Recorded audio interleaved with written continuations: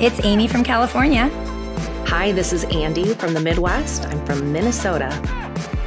Are you wondering when you buy a product that says all natural or natural, if it's actually safe for you? If so, this is the episode for you.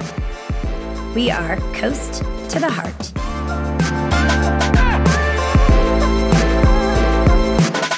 All right, Amy, I have a couple of questions for you, my friend. One of the things that I think way back when I started learning the difference between what is clean, what is safe, what is natural, I got really, really confused when I was walking down the aisles of my favorite big box store. You know, it's red, it's white, there might be a cute little dog, that's a logo. I was getting so confused because I would see products that would say clean. They wouldn't say clean, I think, at that point, but they would say all natural, or they would say dermatologist tested. They would have all these great buzzy marketing words that I knew in my mind meant that they must be better, that they must be good. But the problem was, once I learned about ingredient safety, once I learned how to read labels, because again, I'm not a chemist, I'm not a dermatologist, I'm just an average Midwestern mom. Once I learned how to read labels, I found that I was almost being fooled in a way, because the big splashy labels on the front did not match the actual ingredients included on the backside of the label. Did you ever find that when you were shopping? Where did you shop? Where was your favorite place to shop long ago, before you knew all the things that you knew now out west? Well, I think if we have not already established, I am a shopper. So many places, including the place that you mentioned. I actually used to buy a fair amount of my personal care from department stores as well. And yes, the words natural, dermatologist tested, like you said, paraben free, things like that attracted me. But I'm a real visual person. So what really kind of snagged me up for a long time was the colors, what it looked like. If it was a beautiful white bottle, which is maybe a pretty bamboo or pretty flower, then it must be natural, right? It must be good for me. There's not a lot of wild colors. It looks clean. And so I was always kind of drawn to those brands and packaging that looked a little bit, in my mind, kind of natural, outdoorsy. But of course, that had nothing to do with what was actually in the packaging. So the words caught me, but it was more for me the actual imagery, I think, that sort of tricked me into thinking what I was buying was going to be good for me. So like, what would be an example? And I can think of a couple in my mind. What would be an example of maybe a time when you realized maybe you were drawn to that natural woodsy, maybe there was, again, animals, a fawn, something on the package that drew you to this, that made you feel like this must be safe and it must be from the earth. But then you learned otherwise. What would be an example where you maybe felt like you were fooled a little bit? Well, one that comes to mind really quickly for me is Burt's Bees. I love lip products. When I was younger, I was addicted to Carmex, and we all were, because it had some ingredients in it that weren't so good, that were drying out our lips. So anyway, I felt that Burt's Bees had to be better, right? It's a guy's name, Bert. They're nice people. Bees. And there's little bees and a honeycomb on the packaging, and it's yellow, my favorite color. So that really pulled me in, and I used that product for a long time. And then I forget who called it to my attention, but they started asking me about beeswax. Actually, is that good for you? And so then I sort of did kind of a deeper dive into that ingredient, which then led me looking at all the ingredients in the products. And it turns out that some of Burt's Bees products use PFAS, or we could do a whole episode about those, but that's a really not great chemical you do not want. Yeah, those are forever chemicals that once they're in your body, they never leave. And that's a big issue for us. Keep going, Amy. I'm curious what else you found. And so much so that they're in your body that they never leave, that newborn babies are born with traces of PFAS, who have not been exposed to anything in the world yet except for their mom.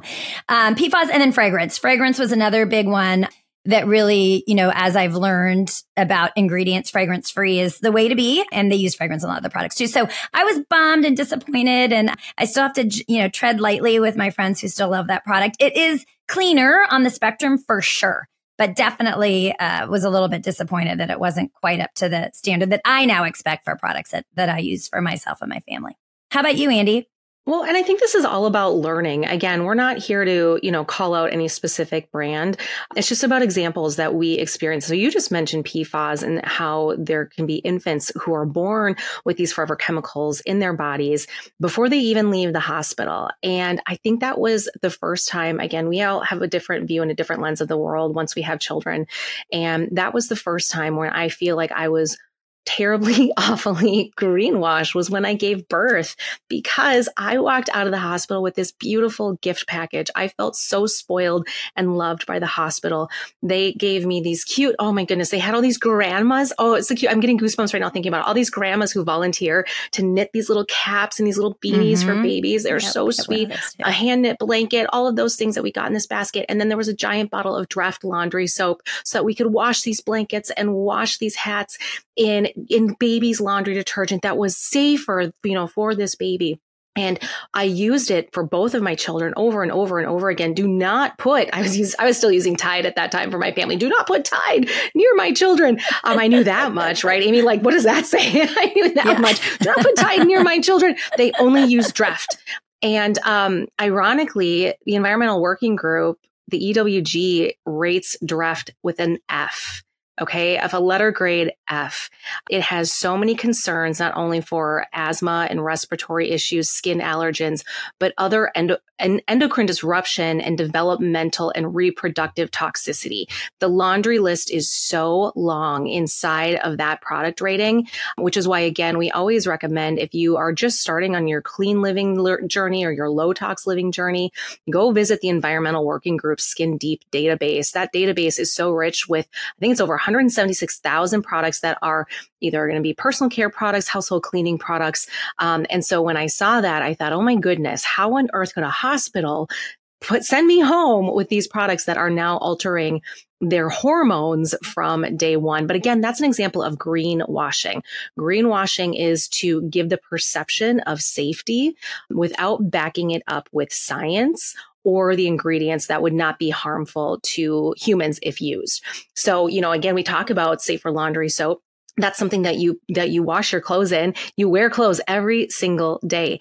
And so it's really important that you're using ingredients in your laundry. I mean, we're going way deep down this greenwashing. Ironically, I'm not talking about washing your clothes, but you're going way deep down there. You want to think about, you don't want to be using things that include sodium lauryl sulfate, SLS or SLES. You don't want to be including washing your clothes with something that has optical brighteners or fragrance in it, because you're carrying that around with you all day long.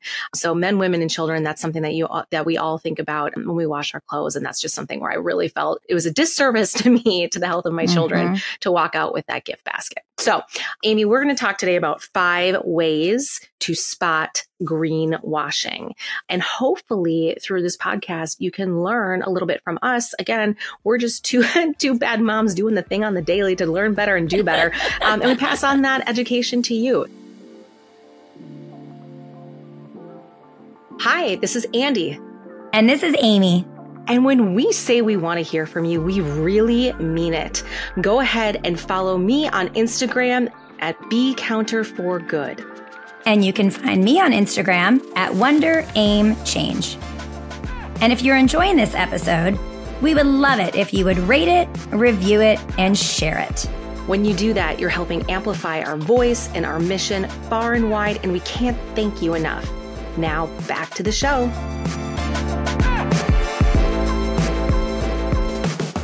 Let's talk about, I just mentioned one thing. I just mentioned the EWG database. We've talked about this over and over again. So if you haven't yet downloaded it, again, we're going to put it in the show notes again today so that you can download it. It's a free app that you can take with you when you're shopping. Even if you're shopping online, you can look it up online. It's our trusted resource, and we're going to pass that along to you.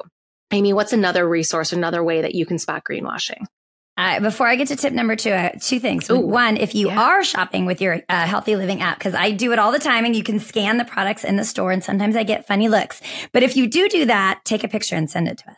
We want to see it. Oh my gosh. Yes, please. In the show notes DM us on Instagram, please. Yeah. That would be ideal. And you'll start a conversation. I guarantee it. And then the other thing I just want to mention, you talked about the little hand knit bonnets. I had to giggle because we got that too in our hospital, but my poor baby's head was too big for all the bonnets they did. They kept bringing back more. They're like, no, we have more. We'll try this one.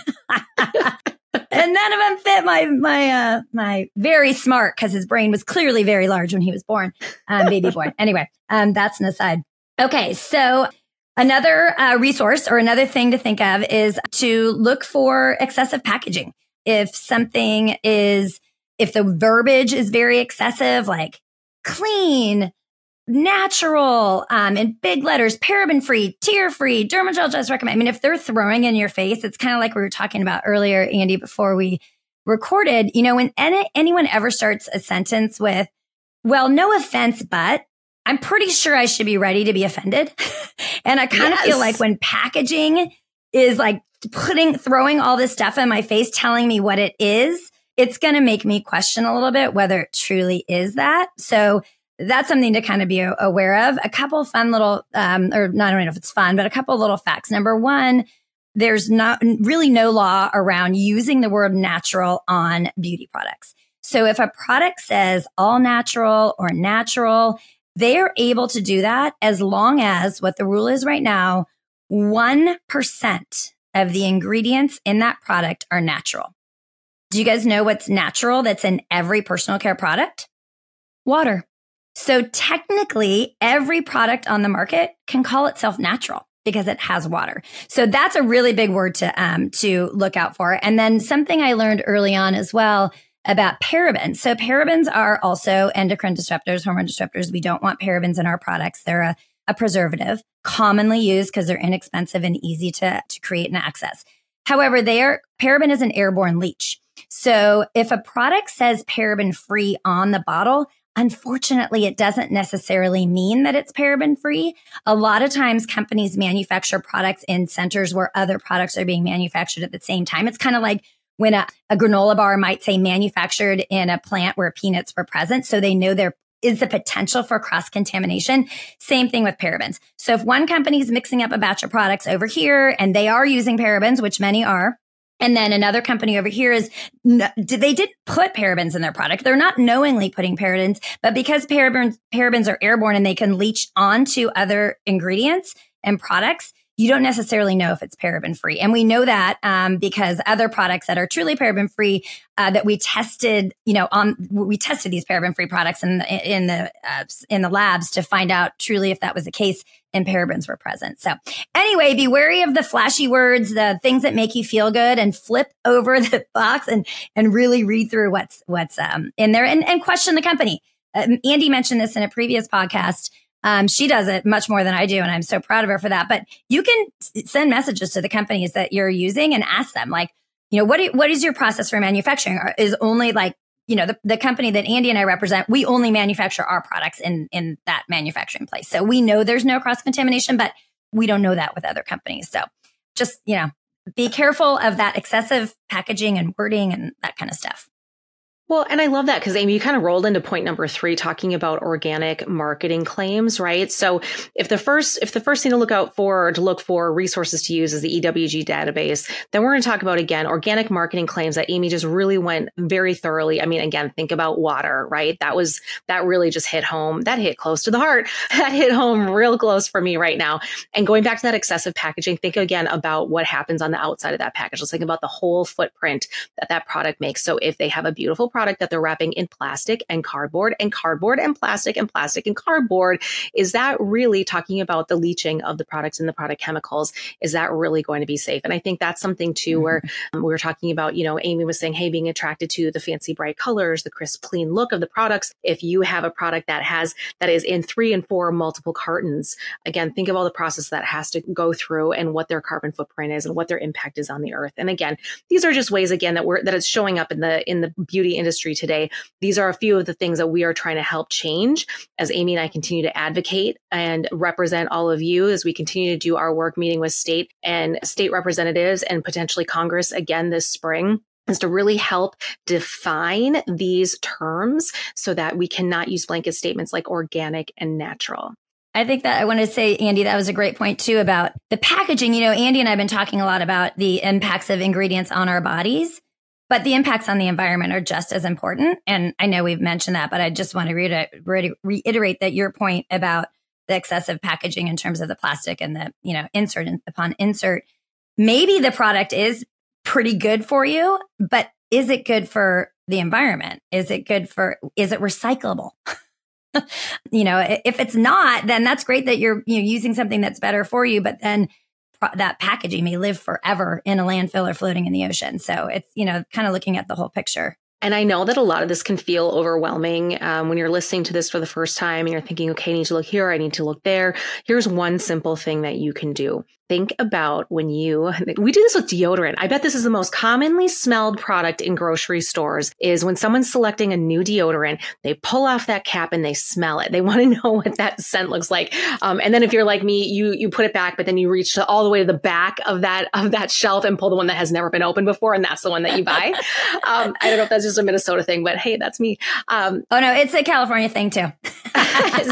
So here's the thing is that we've talked before about the fragrance loophole. So ultimately, if you have all of these claims of safe, natural, non-comedogenic, trusted by X, Y, and Z, all this on the front, if on that back of the label, again, if you're not a chemist, if you're not a dermatologist, if you don't have 5 to 10 years of training like Amy and I have, all you need to look for is the F word, the fragrance word.